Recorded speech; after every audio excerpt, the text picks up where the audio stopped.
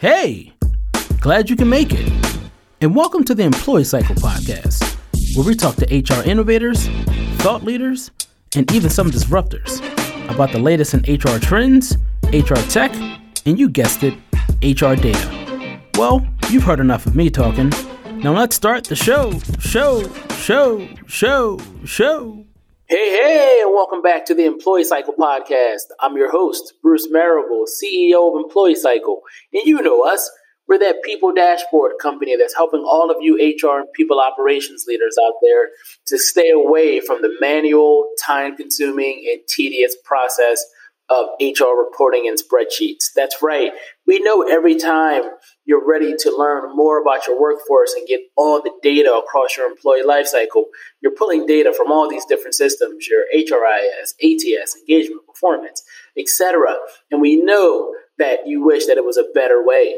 Well, look no further. That's why we created Employee Cycle, a people dashboard that has pre-built connectors to all the most popular HR systems you're using. Systems like ADP, Paylocity, Bamboo HR, Namely, Zenefits, Greenhouse, Reflective, 15.5 Lattice, you name it. You simply connect your systems, you automatically pull in all your data and metrics so you can view, share, track, and analyze all your people data from one place. Go to employeecycle.com to check us out and get a demo so you can learn how we can help you automate your HR reporting and analytics process. But that's enough about me and our company, because today we have a great guest. So please help me welcome to the show, Everett Marshall. He's the Director of People, Performance, and Culture at the Center for Organizational Excellence. And today we're going to discuss how COVID can highlight your workforce blind spots. Everett, welcome to the podcast. Woo! Everett, welcome! Hey, thank you, Bruce. Really happy to have been invited and happy to be chatting with you this morning. All good. Thank you so much for spending time with us.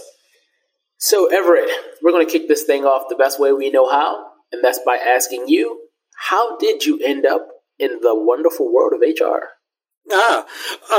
So, when I originally started my career in the Navy, I was a Navy surface warfare officer. But when I left the Navy and went into the private sector, I began to work more in the recruiting and staffing world. So I was doing a lot of talent acquisition work, some technical recruiting, some executive recruiting. So always kind of operating in and around HR organizations. Then over the course of time, my career took me more into the organization development arena. So I became more of a change management practitioner, but again, still being very, very aligned with HR. And it wasn't until I was here at COE as a lead consultant, and COE is the Center for Organizational Excellence, where I was a client-facing consultant, but then my client-facing work went away. And it's sometimes not good to be a billable client-facing consultant at a consulting firm with no work. No billable clients. But it just so happened that around that time, our director of HR was leaving the company. And I said, I've been operating in and around HR for so long. I think I've picked up a lot. So I think I can take on that role. And that's how I came to be in my current position with the Center for Organizational Excellence, where my title is the Director of People, Performance, and Culture. But, that was just my spin on how I thought I could show up as a Director of Human Resources. Awesome. And so today we're talking about COVID highlighting workforce blind spots. Now that we're at the end of February in 2021, can you just give us a quick glimpse into how you help your organization navigate through COVID and all of the challenges that 2020 brought? Yeah, so, of course it was unprecedented for just about, all of us. It was completely new territory. So here we are in February, and in about a month, it will be a full year of operating in this pandemic environment. So around mid-March of 2020, our company went completely virtual. So instead of having our teams, which had been very accustomed to being very, kind of close-knit and collaborative and being able to have a lot of close interaction with one another, whether it was on client sites or at our corporate headquarters, now we were all dispersed and hunkered down in our own homes. So, immediately it presented that challenge of how do you now maintain the employee levels of employee engagement, the caliber of employee engagement that you had been accustomed to in this completely new environment. So that was one of our first challenges, is how to make sure that we were staying connected with staff, that we were staying attuned with what our staff was going through, and how we were helping our staff to collaborate with one another. So we were fortunate in that we had already had a really robust telework practice. And so we had been putting a lot of emphasis on remote collaboration tools, tools that could support virtual brainstorming. So when we made the transition to being completely virtual, we were able to really adopt it very quickly and not miss a beat. But that was nice in the early months, to begin to get over that initial shock over the pandemic.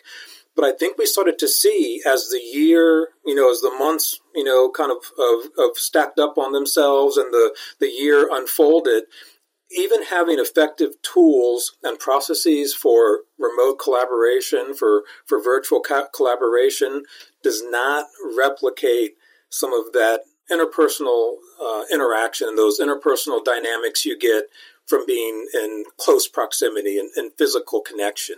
So our challenge in many respects from an employee engagement perspective is trying to figure out as many ways as possible to replicate that experience without having that experience be something that we can actually take part in.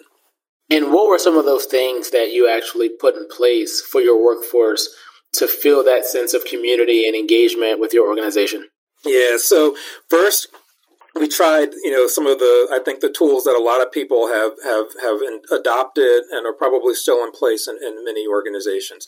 The virtual happy hours, and things of that sort, trying to find ways to, have more opportunities to interact with one another, even if it was over a video conference tool or platform.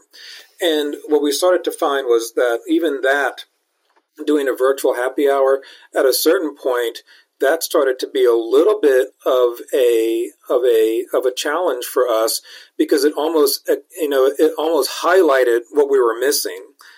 We had folks saying, sometimes these virtual happy hours make me feel even worse, in terms of missing personal interaction, where we had hoped to be able to reverse that. So what we tried to do is find more ways to have impromptu interactions where employees could kind of replicate almost that hallway conversation or water cooler conversation. So it didn't have, that same look and feel of a planned virtual happy hour. So we created what we called a virtual hallway. And the virtual hallway was a video conference channel that was set up and always on. And we encourage staff, if you have some time in between a meeting that you've just participated in, or, you need to stretch your legs or, take your eyes off that report that you were working on, click into the virtual hallway. And maybe there'll be someone there that you can, that's also doing that same thing, and you can start up a conversation with them.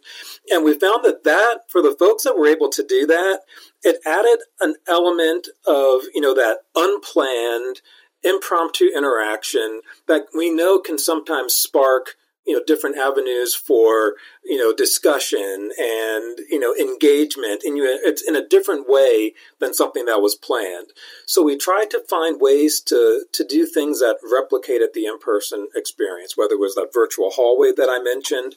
We tried to add much more of an experiential or a activity-based dynamic to some of the virtual engagement efforts that we did, so that teams could come together around a certain challenge. Like we've done some trivia contest, right, where you could have some small group activity, but then large group connection as well. But it provided more of those opportunities for direct interaction, which I think is what people were missing in that virtual environment from an engagement perspective. Got it. It sounded like your team was having fun. So I hear that I totally understand how everyone had blind spots based off of the change that needed to happen based off of the challenges going on, and people needed to stay in and work remote. But I'm curious, were there any areas in the workforce that you realized there were blind spots that you had, and COVID was able to help you identify blind spots that you had pre-COVID? Sure. I think one of the first kind of HR functions that were impacted by being in this new pandemic environment was onboarding. And at COE, we've always prided ourselves on having a very strong onboarding experience for employees, which was really designed to help them with their entry into the company, getting and adopting our culture and getting connected with the way we do business and some of our staff. And I think one of our blind spots we found is as we tried to now replicate that in the virtual environment, we had been relying so much on some of the kind of in-person storytelling that could go on as we were introducing new staff, that when you're trying to do hours of that, during an onboarding experience, it's hard for an employee to absorb that. So some of the other artifacts that we had not really developed super well for being able to share information about the company was, a bit of a deficit for us. So we had to figure out ways to, in this virtual environment, start to be better at providing materials for employees that they could access via some of our remote collaboration tools or our web-based platforms to help augment some of the things that they would have been personally guided through, by an individual during their onboarding experience. So we had to kind of quickly pivot and develop a better way to frame it and structure it that hadn't been visible to us before, since we had been able to rely so much on, that personal touch that was a little bit lacking in the virtual environment. And what did that end up become?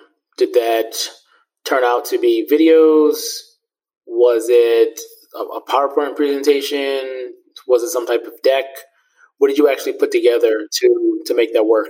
Yeah, what we started to leverage is a tool called Microsoft Planner. So we use an Office 365 environment for a lot of our things like OneDrive and Microsoft Teams. And Microsoft Planner, it's kind of like a project management tool, but we repurposed it to represent a virtual onboarding playbook, if you will. So when an employee came on board on their first day, and we're getting them all their technology tools, their laptop, getting them oriented to our environment, we were able to put together this Microsoft Planner tool that was able to now pull in elements from all different parts of our portfolio that we wanted to expose someone to in onboarding.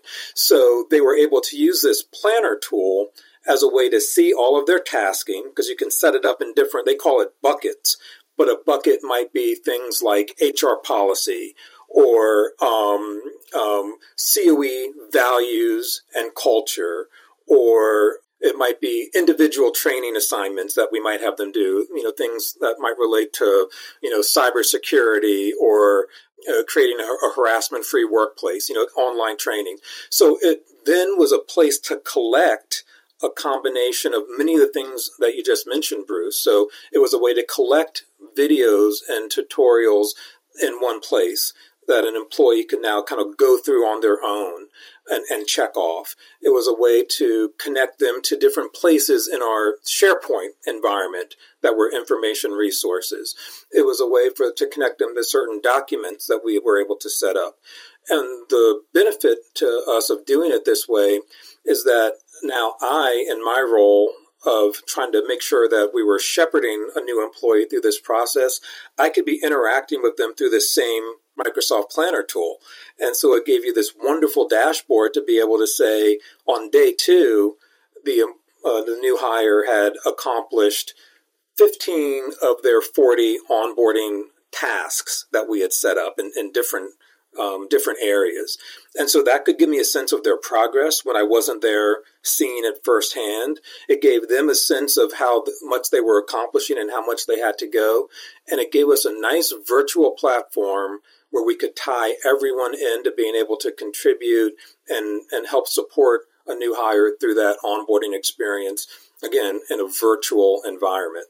Were there any areas where your individual contributors or the employees actually came to you, their HR team, or their managers and said, now that we're actually going through COVID, we actually see that some of the things that we thought was a problem actually is an even bigger problem than we thought?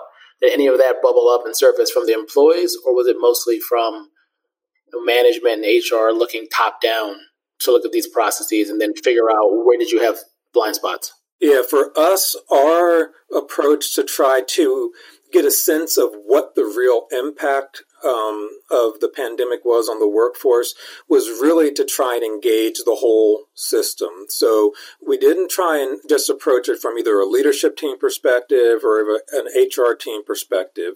We wanted to make sure we were getting the insight and perspective of all of our staff. So we launched a series of internal surveys that were designed to help us accomplish that. And these went out to our entire workforce. We have the benefit of being a relatively small firm, so it's not, it's a little bit easier for me to get to get connected with our workforce. So by doing this survey that we sent out to all staff, we covered areas around their work experience, so things like their ability to be productive, their ability to maintain engagement and collaboration with their teams, their ability to maintain connectivity and engagement with their clients, which is very important.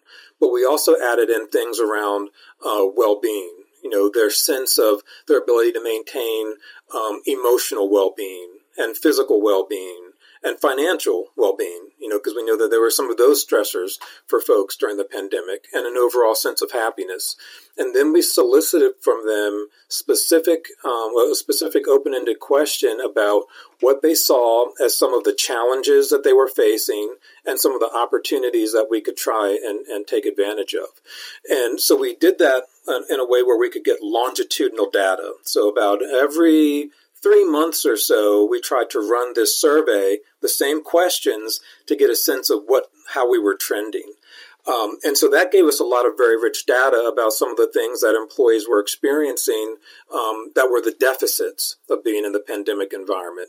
And the ones that really kind of surfaced, and each time we ran the survey and began to analyze the data, a lot of it related to their ability to engage their client, which I think is a stressor that many organizations have now faced, because now not only are we operating virtually, our clients are operating virtually. And, I think especially when you're in a consultative type of a practice, that ability to maintain good connectivity with your clients and be really engaged with them is paramount. So that is one thing that came up a lot in the survey. So we tried to figure out how we could begin to brainstorm ways to address that. And then the other thing that came up is something that we've chatted about a little bit already in this session, which is, how do we get the benefit of and replicate some of the interpersonal dynamics that we have been able to have when we were able to be together in person. How do we get some of that back? Those impromptu interactions that were just opportunities for employees to connect with one another. So those were the two things that came up constantly in the surveys. And I think it's an ongoing struggle and an ongoing challenge for how you address that, because there's no one magic bullet that's going to solve that. Last question for you here. In 60 seconds or less, for all the people that are listening out there who are in the HR people ops profession, can you give them a summarized journey or framework, if you will, of how they should go about figuring out, from a proactive standpoint, if they actually have blind spots in their workforce, specifically around COVID? Yeah, so, succinctly, I would start off by saying engage the wisdom of the crowd.